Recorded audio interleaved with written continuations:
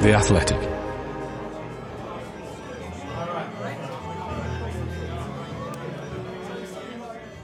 Hello, I'm Taylor Payne, and this is the first show in the new season of Pod on the Tyne. Yes, that's right, already. It's a special one, this though, recorded live at the Tyneside Irish Centre on the evening of Thursday, the 9th of June. That date should sound familiar to all Geordies, and we had a great evening celebrating the Blaydon races with some old friends of the show and some new ones as well. And we raised a few quid for the Newcastle United Food Bank, which is absolutely the main thing. So without further ado, here's Chris and myself in conversation with Michael Chaplin.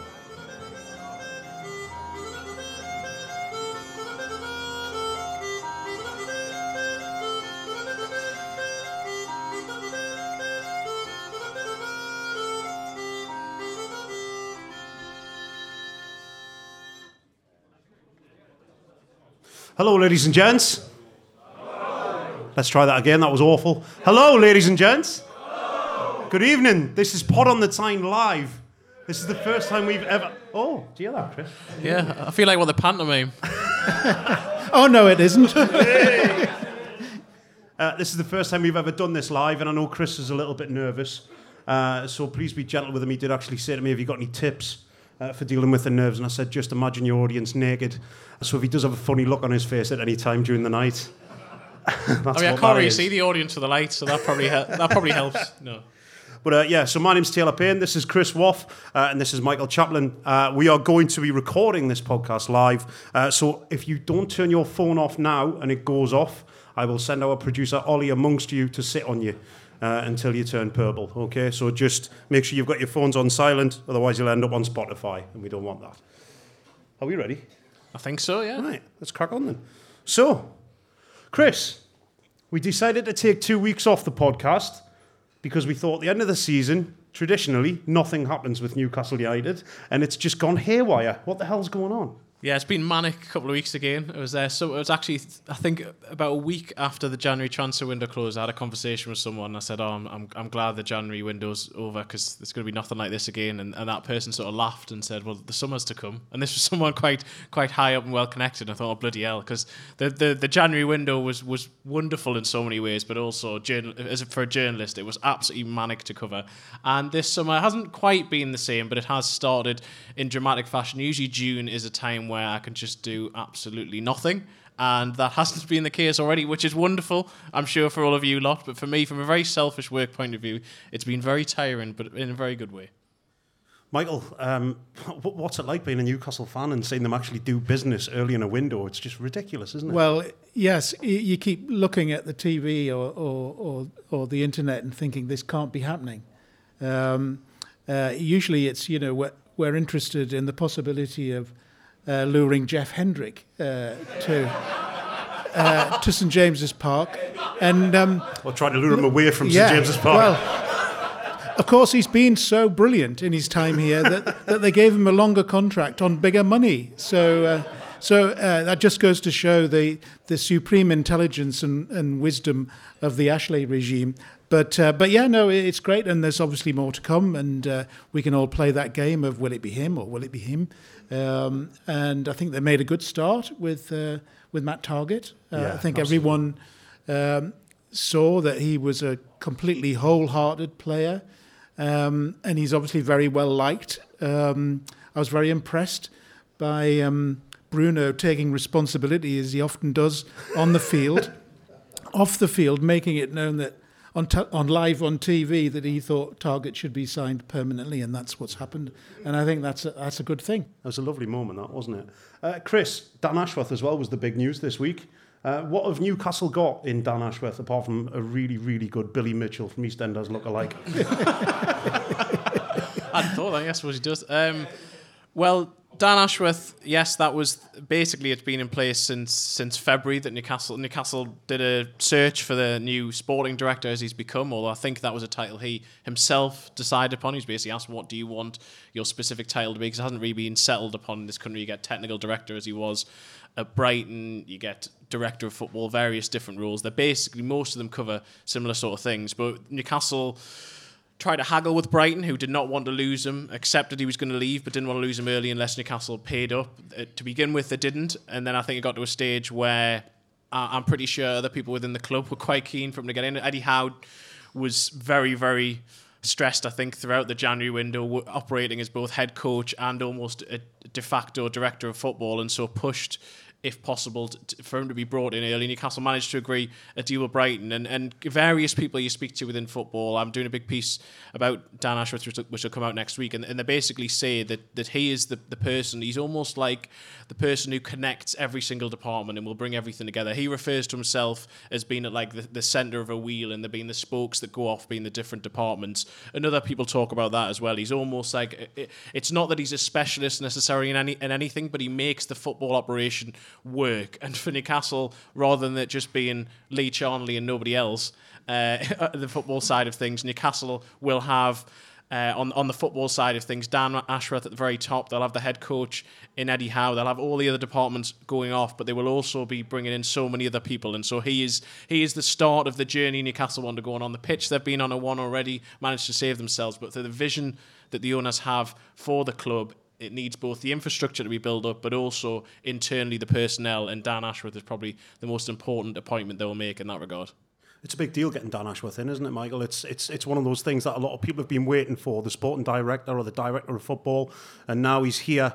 I think we start to see the direction of the club and the philosophy of the club and where it's going to go over time. I listened to his interview on the club's website yesterday, and I thought he was very measured.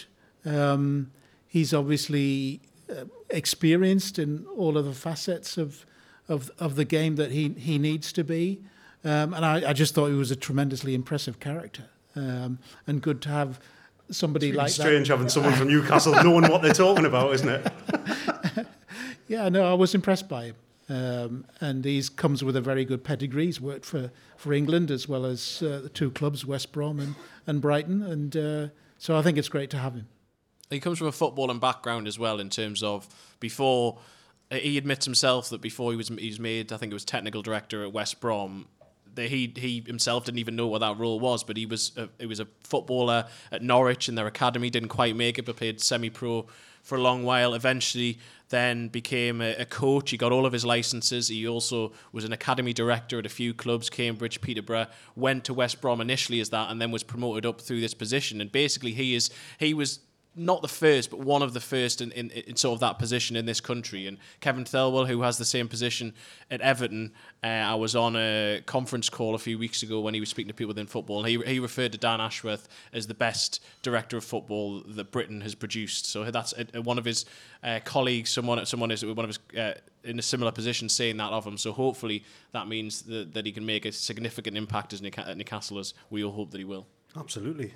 Key positions that the club really need to strengthen. And I think we all agree that we need goals. That team is desperate for goals. But Callum Wilson does that thing that he seems to do every year, where he gets injured and then he comes back and he reminds you just how bloody good he actually is. Yeah, I think we all just watched the game that he played against Arsenal, and he was just phenomenal in that game. He was unplayable, and he was very unlucky not to get more than, well, it was an own goal, wasn't it?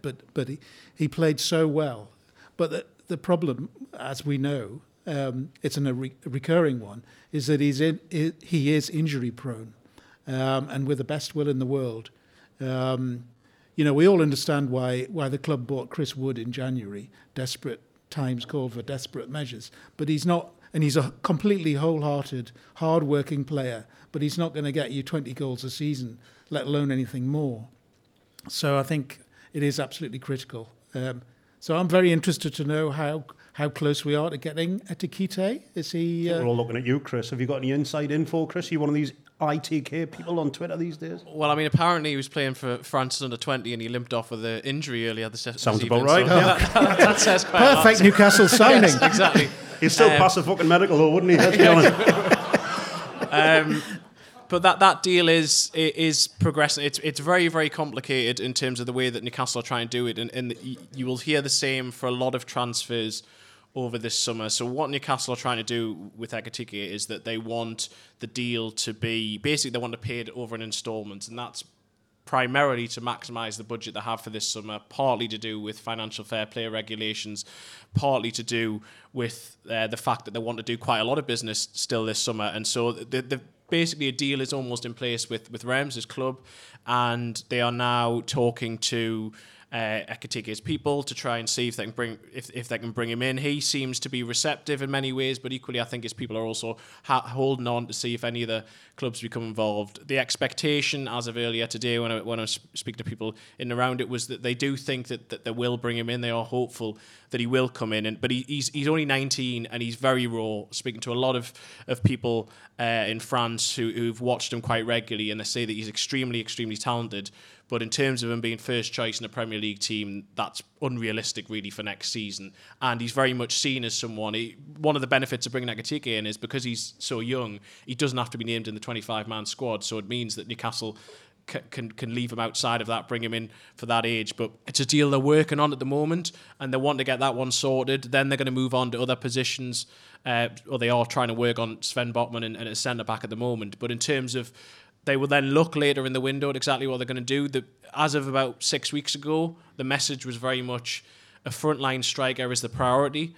I think that message has changed slightly, or at least the thinking has changed slightly, given how Wilson came back in the team and did so well, and given the budget they have. If they can get Ekitike in, I think they're going to wait and see what other business they can do and what resources they have available before they really push too hard for a striker. They have interest in a lot of others. There is interest in Dominic Calvert-Lewin. They do hold an interest in Ivan Toney, who was here previously, although I don't think he is near the top of the list. There are also a few names across Europe, particularly a couple of German and Italian clubs. A few of their strikers have been put my way, but I think that if and when they get Ekitike through, I think they'll focus on other positions before coming back to a striker, if possible. They're hopeful that Wilson will be able to be managed through large parts of next season. Ideally, they would want another frontline striker, and that's what they'll try to do, because Dwight Gale will, in theory, be moved on this summer if they can move him on, and then they'll have Wood, Wilson, Ekitike as someone who can play anyway across the front three and as a younger option, and hopefully they'll go back for another striker later in the summer.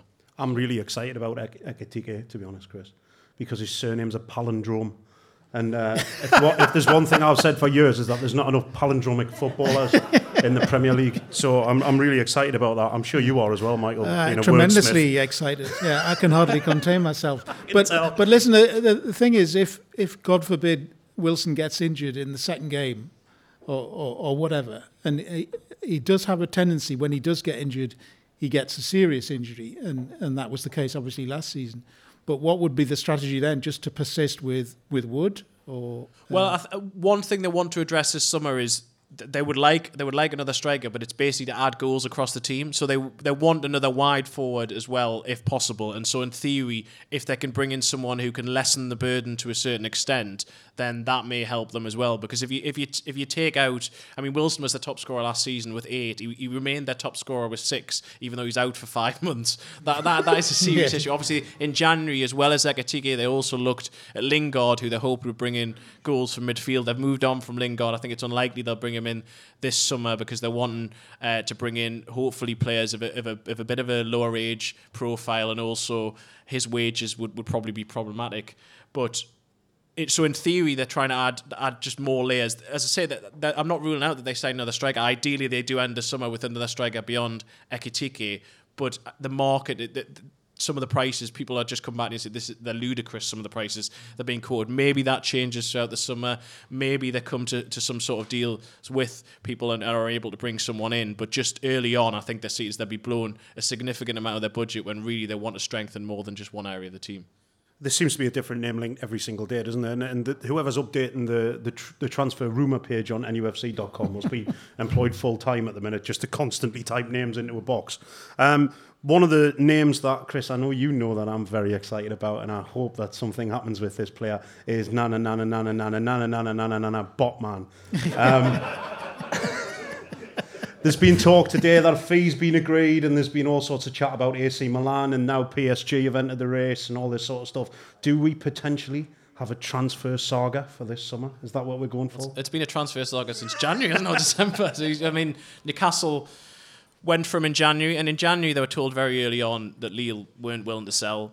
if Newcastle had gone in with a ridiculously high offer, I think they would have sold. But basically, the price Newcastle were looking to pay, Lille had made it clear it wasn't going to happen. Obviously, eventually, they went through several other targets before landing on Dan Burn, who's done fantastically well since he's been at Newcastle. In January, the focus was very much on a left-sided centre-back.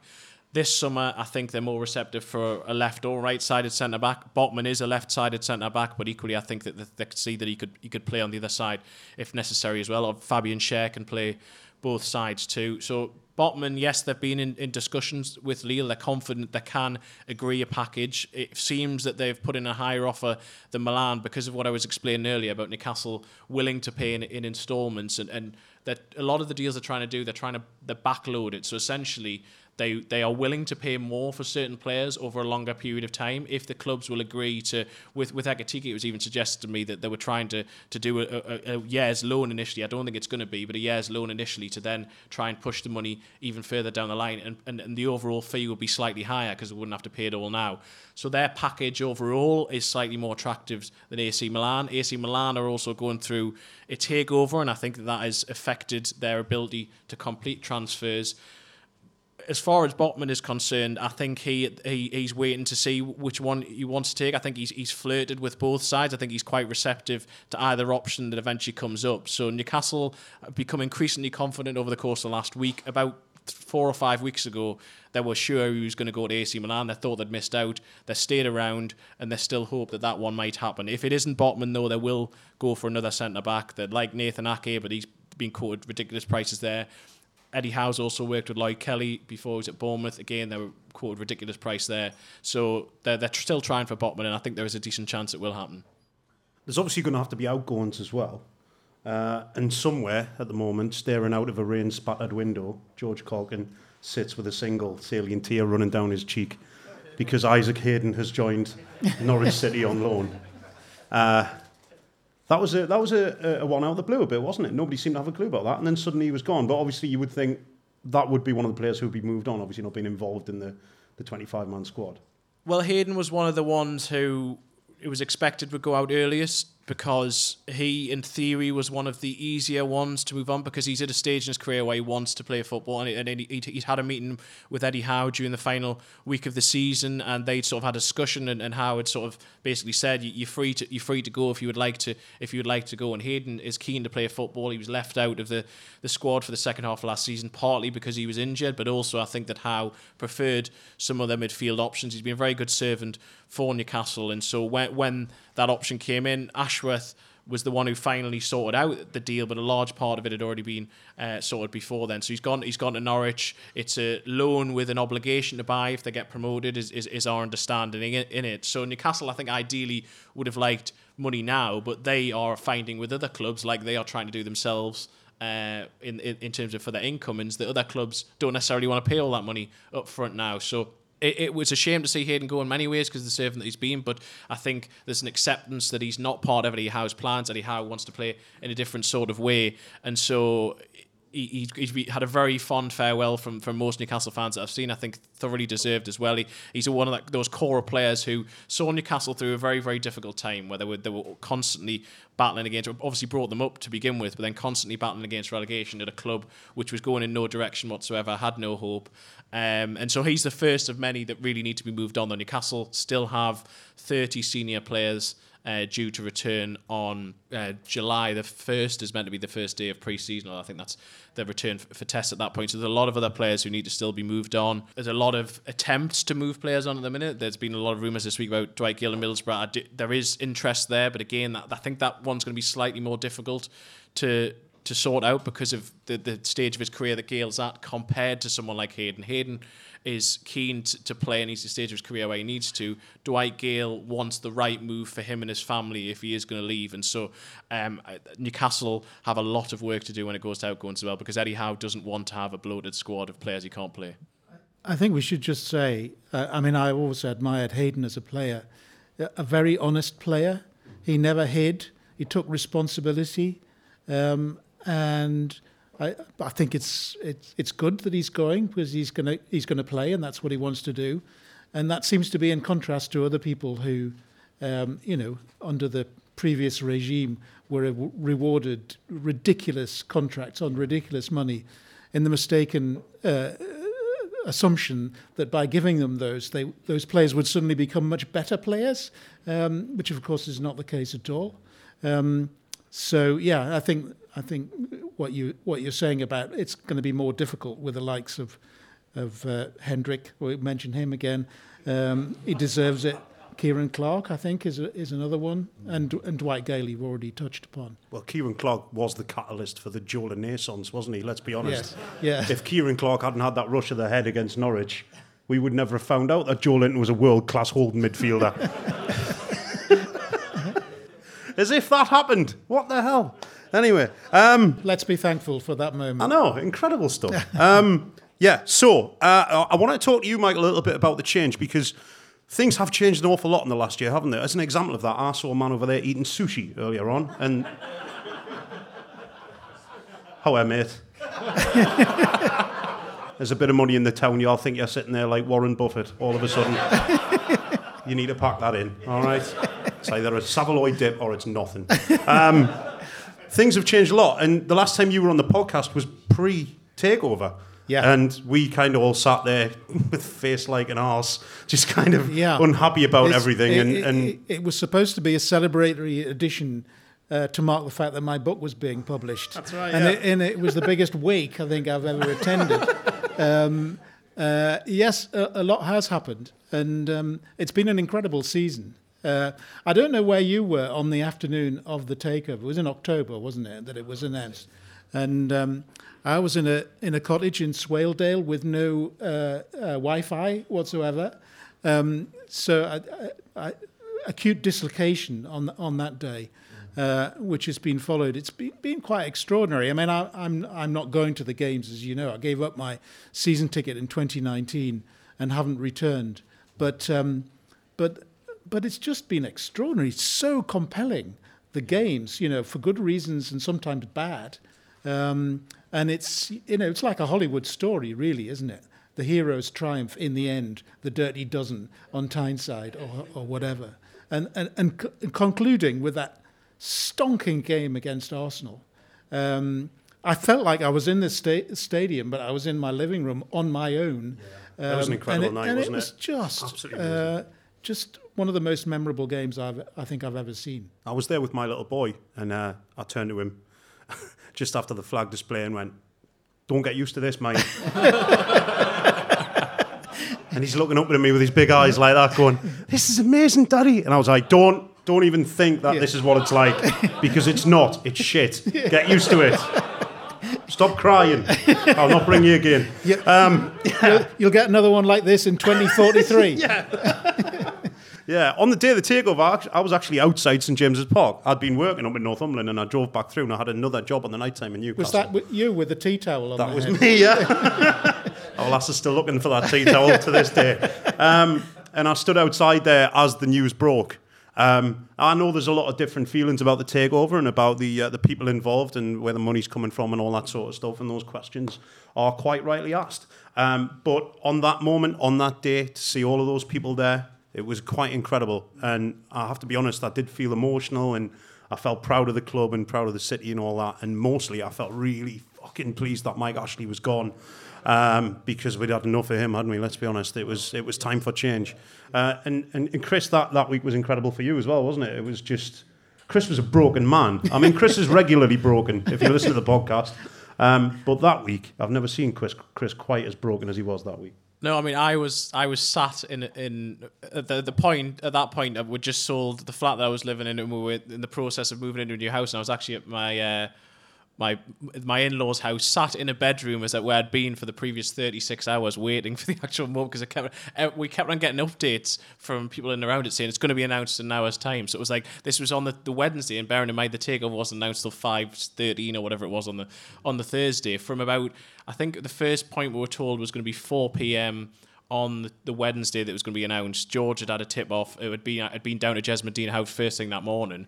So then we were ready for this moment, and then it just kept getting pushed back hour after hour after hour, and we're having to change all these things. And it's like this. And on the Thursday, I'm hearing there's all this stuff going on down by the stadium, and thankfully Michael Walker, who also works for us, was able to go down there, because we were like, well, we need to be here in case something happens, and George had to go to Jesmond Dean House. And I mean, for the first 3 weeks after takeover, I'd say that in terms of sleep, I must have had maximum 3 hours most nights, because it was just absolutely constant. It was the most exhilarating thing I've ever covered, but also the most tiring thing I'd ever covered. And I'm just saying that I'm relieved that George isn't here tonight, because I was absolutely sick of his bloody voice after our conversation. I think anybody who listens to the podcast can echo those sentiments, to be honest.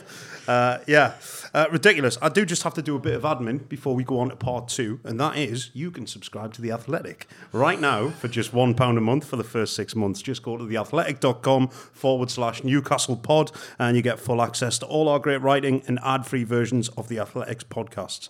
That's theathletic.com/Newcastle pod. Sign up now. And do you actually know where George is tonight? He's driven down to Norfolk, and he's banging on Isaac Hayden's door and demanding that he comes back. He's in tears. I didn't know what you were going to say there, Chris, I'll be honest. Woo, right, okay.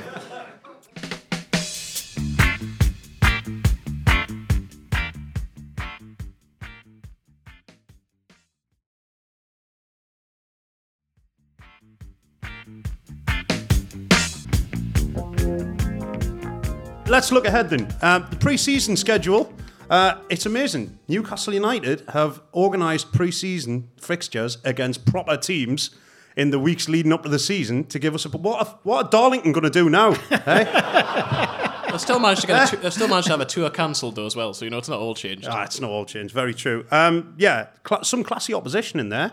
Yeah, we're looking forward to it. I mean, pre-season is always horrible. Or between the seasons is always horrible. Yeah. Life ceases to have quite the sparkle or the interest that it normally does, and you can't wait for the whole circus to start rolling again. So yeah, it's going to be great, and it is properly the first time in at least the back end of the Pardew period that we've actually looked forward to a season properly, without this sinking feeling in the pit of your stomach that it's all going to be shit again. Let's hope we sign more than just Vernon Anita this time. Because that was the problem last time, wasn't it? Chris, those two pre-season fixtures are mouthwatering, the ones at home at St James's Park, aren't they? Yeah, they're quite different to the first one last season, which was York away. I was there. Oh, a man pissed on me leg. It was great. He did. A man pissed on you? Yeah, in the toilets, I must say. It wasn't like... Impressive. But so the Newcastle are for these two fixtures, I wouldn't actually be surprised if the sort of record crowds are friendly, certainly for a long while, because Newcastle are going to play on the Friday night, and then they're also playing on the Saturday. I can't remember which way around. Is it Bilbao on the Friday night and then Atalanta on the Saturday? I mean, Chris, this is your job to know this stuff, isn't it? Let's be honest. Don't look at me, I haven't got a clue. But they've got two, and basically this is something that Eddie Howe likes. Eddie Howe wants quality opposition. When he was at Bournemouth, Real Madrid actually came to Dean Court at one stage because he likes to have his team primed and ready for the new season. And one of the issues they've actually had in terms of one of the reasons why it's taken them quite a while to announce where they're going to go on this pre-season tour, I believe it's going to be Austria, certainly Central Europe, having had cancelled when they were meant to be going to the Ohio Cup in Cincinnati, which wasn't their fault that it was cancelled, to be fair. It was from the other end. But Newcastle went to the US in 2015 when Steve McLaren first came in, and the tour had been organised before McLaren arrived. And there was two main issues with it. Well, three if you include the fact that Steve McLaren was in charge, but there's two main issues. One was the opposition, and because it was the middle of the MLS season, they were playing MLS second and third teams, and it meant it wasn't really the quality opposition they sort of wanted to get primed and ready. And also, they played in 3 different locations, and they were travelling most of the time rather than actually training. And so they were offered similar sort of things this summer, and they wanted to avoid that. Eddie Howe wants a proper block. This is obviously he hasn't had pre-season with a lot of these players. He hasn't had the opportunity to really fully imprint his DNA into this side, which is exciting in itself, given what he's already done to the team, to think how he could progress them. So to have that quality opposition. They're also going to Lisbon to play Benfica on the Tuesday night before that match as well. So the 3 fixtures I've got confirmed so far should be enticing, because it's just that double match, which I believe he's going to split the squad to try and play basically everyone in the course of those 2 matches, comes the week before the start of the season. So he's given everyone an opportunity before that first home or away game. We'll get the fixtures next week. Isn't it marvellous to have somebody who thinks about issues like this rather than just get an envelope give out them 4 days off a week instead. Exactly, Yeah. Yes. Yeah, it's amazing. It's called professionalism, I think. Yeah, isn't it? no such thing.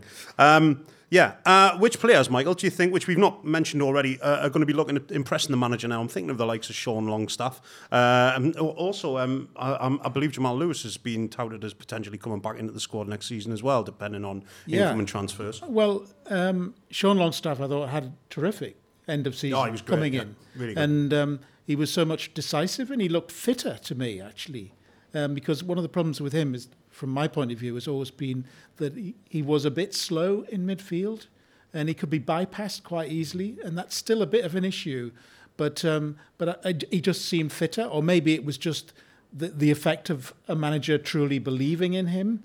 There seemed to be a lot more self-belief in his performances, and the lad at fullback. Well, we've seen so little of him for so long But clearly he was a very good player when he arrived. And a combination of injuries and lack of belief, perhaps, in the management in him, mean that he's hardly been seen.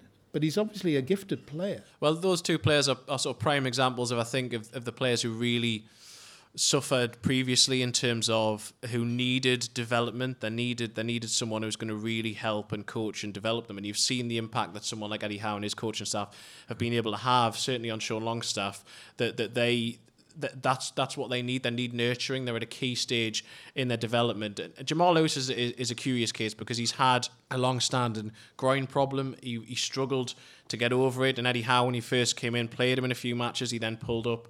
I think it was away at Liverpool, but he certainly pulled up around the sort of Christmas period. And they left him out of the 25-man squad. 2 reasons, I think. First of all, just because they had too many players. But second of all, Howe decided that if we send you away, if we send Jamal Lewis away, make sure he's ready. He's had 3 operations, I think, over the course of the last 5 months to make sure this long-standing problem is finally solved, and then bring him back in pre-season and take a proper look at him. And I think if Newcastle got significant interest in Lewis, I think they would at least consider it this summer. But the problem is they paid 15 million for him 2 years ago, and they're not going to get anything like that for him now. He's still got a long contract. He still has significant potential. And so they're going to look at him. And having Matt Targett there, as who at the minute is the first choice left back, and then having Paul Dummett, who can play there and centre back, and then also having Jamal Lewis to potentially challenge them and hopefully develop going forward. Given the impact that Howe has been able to have in terms of improving the other players, he seems confident that he can get something out of Jamal Lewis, and I'm really intrigued to see how Lewis can do going forward, because he was someone who Liverpool wanted when Newcastle signed him, and clearly he is a real prospect still.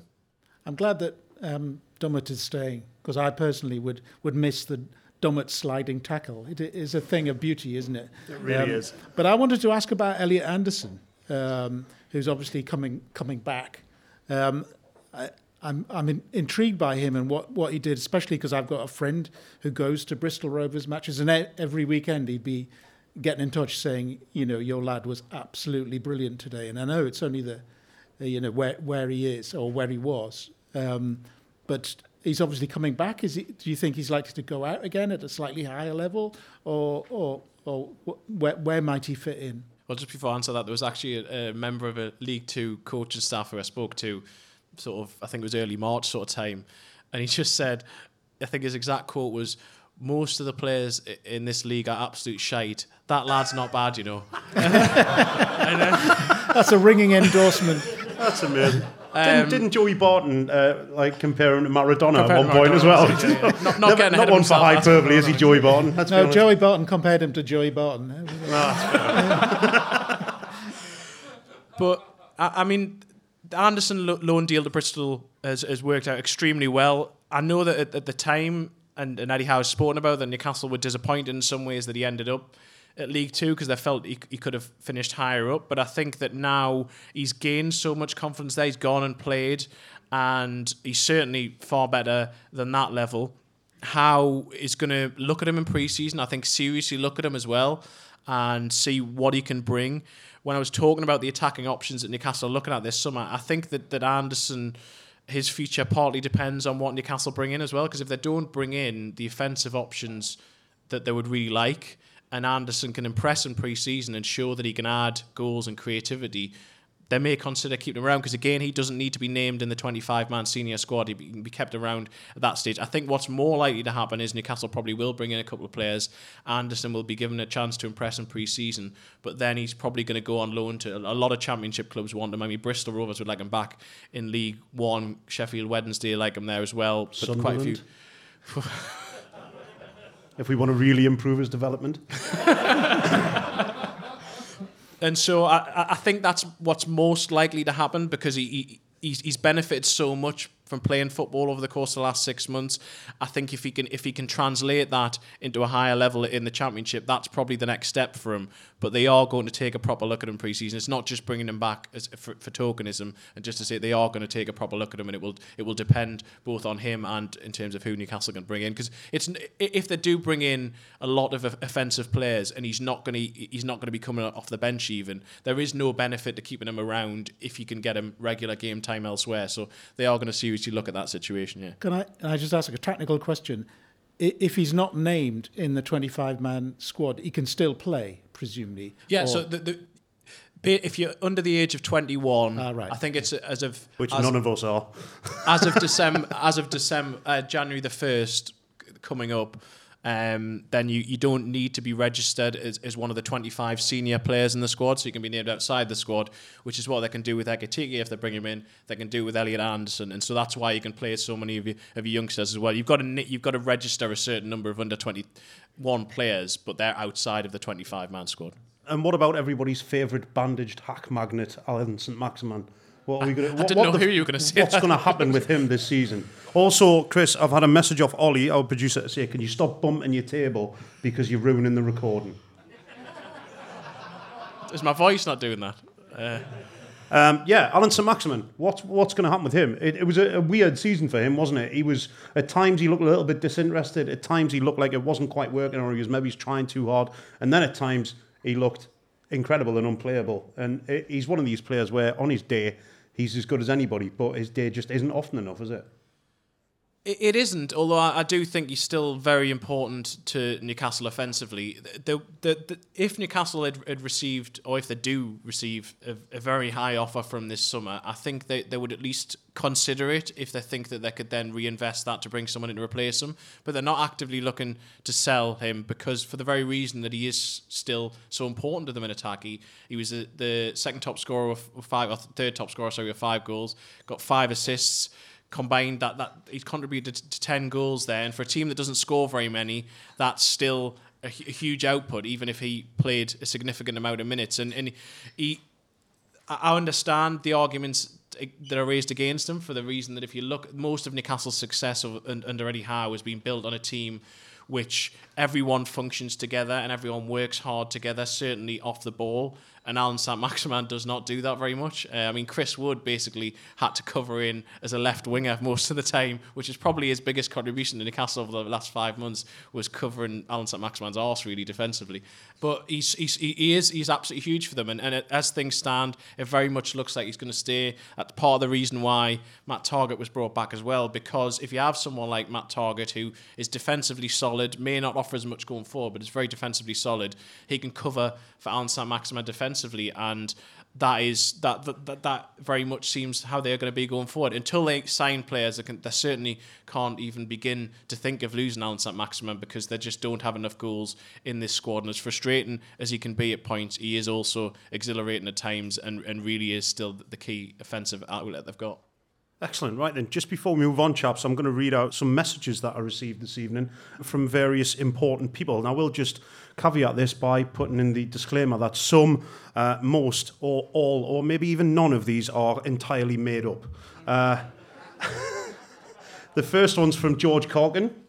and that is, how dare you do this without me, you pair of snivelling little shits. Just wait until I see you. I'm going to give you both a damn good thrashing.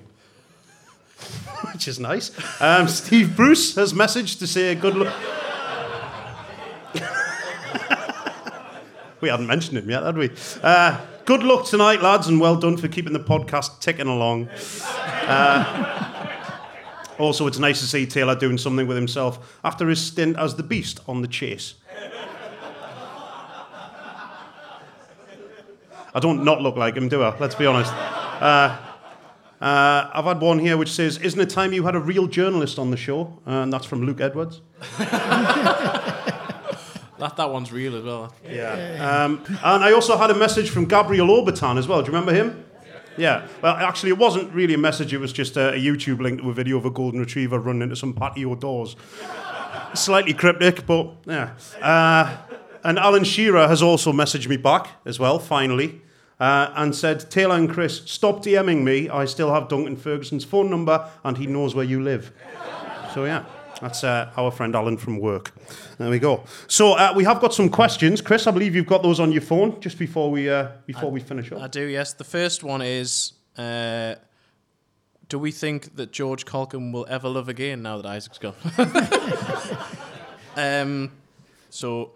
The first one, just it's not really a question, but it's news on season tickets, which I'm sure is of interest to so many people in here. Now, I'm not going to be able to give you the full answer that you want because you don't work for the club, Chris? I don't work for the club, and they haven't confirmed it themselves yet, despite being asked several times by a lot of people. It's something which I don't think, whatever solution they eventually come up with, I think at least some people are going to find it frustrating. Not everyone is going to be able to get a season ticket who wants a season ticket, but the fact we don't even know yet how many season tickets they're going to be, exactly what the process is going to be. The latest I've heard is that there will, at least for some of the tickets, that there may well be a loyalty scheme of some form. I don't know exactly what that will entail in terms of that is if people were there previously and had a ticket for a long period of time. I don't know how that will work in practice. I don't know what the parameters exactly are for that. The club are still keeping a lot of it very close to themselves. I think they're the last club, or just about the last club, to have confirmed everything. And as difficult as the situation is, I do think it's something which needs to be sorted soon, because fans want answers. They want to be able to know if they can be in. And I do hope that at least some tickets are left for general sale on match days for match to match as well, because otherwise I think there is a risk that some fans are going to be locked out from being able to go to St James's. But that's another reason why I think the friendlies could well have very high attendance as well, because so many fans will just be desperate to get in. Michael, you were one of those people who gave up your ticket back in, 2019, did you say? Yeah, towards the end of the season, 18-19. Yeah. Have you been back to the game at all? Have you been back to St James's? You haven't? Are you going to go this season? Sorry to put you on the spot, but it's a good question. I would love to go back. I do, and this is a bit of a downer to go into, but I do have some qualms about the ownership, along with many other people. But it's a complicated question. But the truth of the matter is, the contrary argument is that nobody at any point asked Newcastle fans how they felt about being taken over by the Public Investment Fund of Saudi Arabia. So it seems, looking at it that way, that you can't really expect people to walk away from it in perpetuity. So I'm still wrestling with that, and I'm sure a number of other people are. So we'll just have to wait and see. As usual, sorry I didn't really give you an answer there. Someone else has messaged basically saying, Bruno's mate Paqueta, are they going to sign Paqueta? I know they've been heavily linked with Lucas Paqueta. For those who don't know, he's a Lyon playmaker.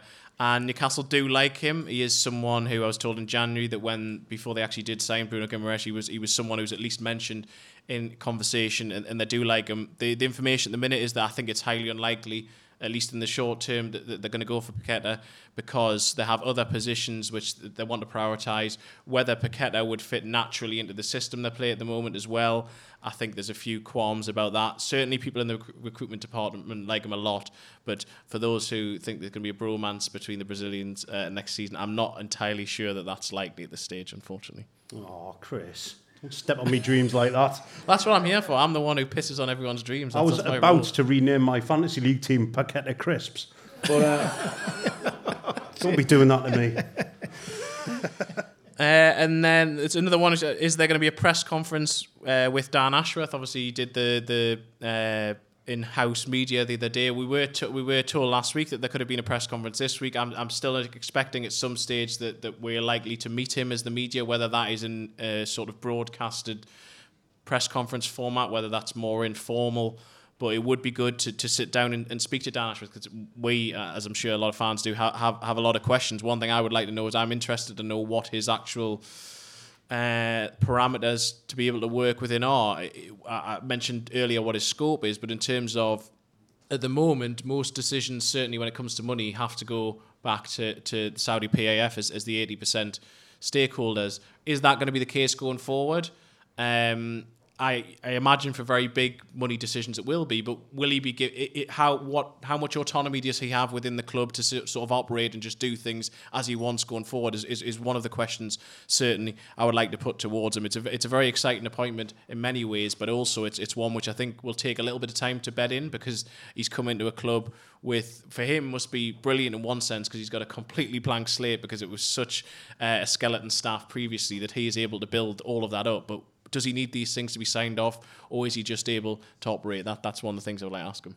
Fair play. One of the questions that I've been asked as well are Aston Villa now the baddest of baddies? Do we hate Aston Villa? And if not, who do we hate the most? I'm going to offer Everton as an option there. Has anyone got any other teams that they hate, apart from Sunderland, obviously, that's a given.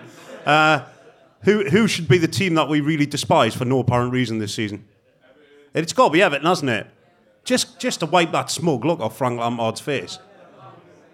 Villa, Leeds. Just hate Sunderland, it's easier. Yeah, you're right. Yeah, absolutely. My dad's a Sunderland fan, actually. I don't know if I've ever told you this, Chris. Oh, I didn't know that information. Yeah, my dad's a Sunderland fan. I don't want to be on this podcast anymore, I don't think. And when I was 10 years old, I asked for a Newcastle United shirt for Christmas. And he bought me one and then made me eat my Christmas dinner on the stairs. That's positively Dickensian, that is. Completely true story, yeah. But you're from South Shields, aren't you? I am from South Shields, yes. So I get called Diet Mackham and stuff like that. Yeah. But technically, it's on the banks of the Tyne, so I'm claiming that. Well, it's not technically, it is. Literally, it's on the banks of the Tyne. It's not on the banks of the Weir, the last time I looked, anyway. Very true. Also, a couple of other questions. Do Premier League rules allow us to field a team of 11 Brazilians? Chris, you'll know about this. Are we allowed to do that? I don't think we are we? There you are, yeah. As long you've got to have 8 homegrown players in your 25-man squad. So as long as you've got 8, you could name 11 Brazilians as the rest of them. Yeah. So in theory, you could. So if Paqueta was to come in, then Paqueta, Bruno, Joe Linton, bring back Fumaca. Don't swear on this stage, Chris. Fumaca, my God, remember him? Couldn't chop a bag of cement, could he? He was amazing. Oh my God. Right, okay, so I think we're going to finish up, chaps, now. Ladies and gentlemen, thank you for listening. I hope this hasn't been too boring for you, and there's just been 3 people having a chat about football while you've been sat drinking pints. There was a lovely American lady who I said hello to before, and the first thing she said to me was, I don't like football. I thought, all right. So she obviously really enjoyed this. One of the opening gambits of all time, that one. Really. Yeah, so thank you for listening. Thank you to Michael for his time as well. And if you haven't already, check out Michael's book, Newcastle United Stole My Heart. The only book I've ever appeared in, apart from the Hebburn edition of Crime Stoppers Bumper Book of E-Fits. I'm also in that one as well. So, and thanks a lot to Chris for wearing clothes this week. That's always nice. Cheers, Chris. I'm progressing. You are. Absolutely. And thank you to all of you as well for listening. Remember, you can subscribe to The Athletic for £1 a month for the first 6 months at theathletic.com/Newcastle Pod. Pod on the Tyne will return probably on the 21st of June. We'll basically spend the next few weeks trying to fill 45 minutes of transfer rumours and bullshit. So look forward to that. Oh, delightful, yeah. Thanks very much, ladies and gents. Enjoy the rest of your night, and we'll see you again.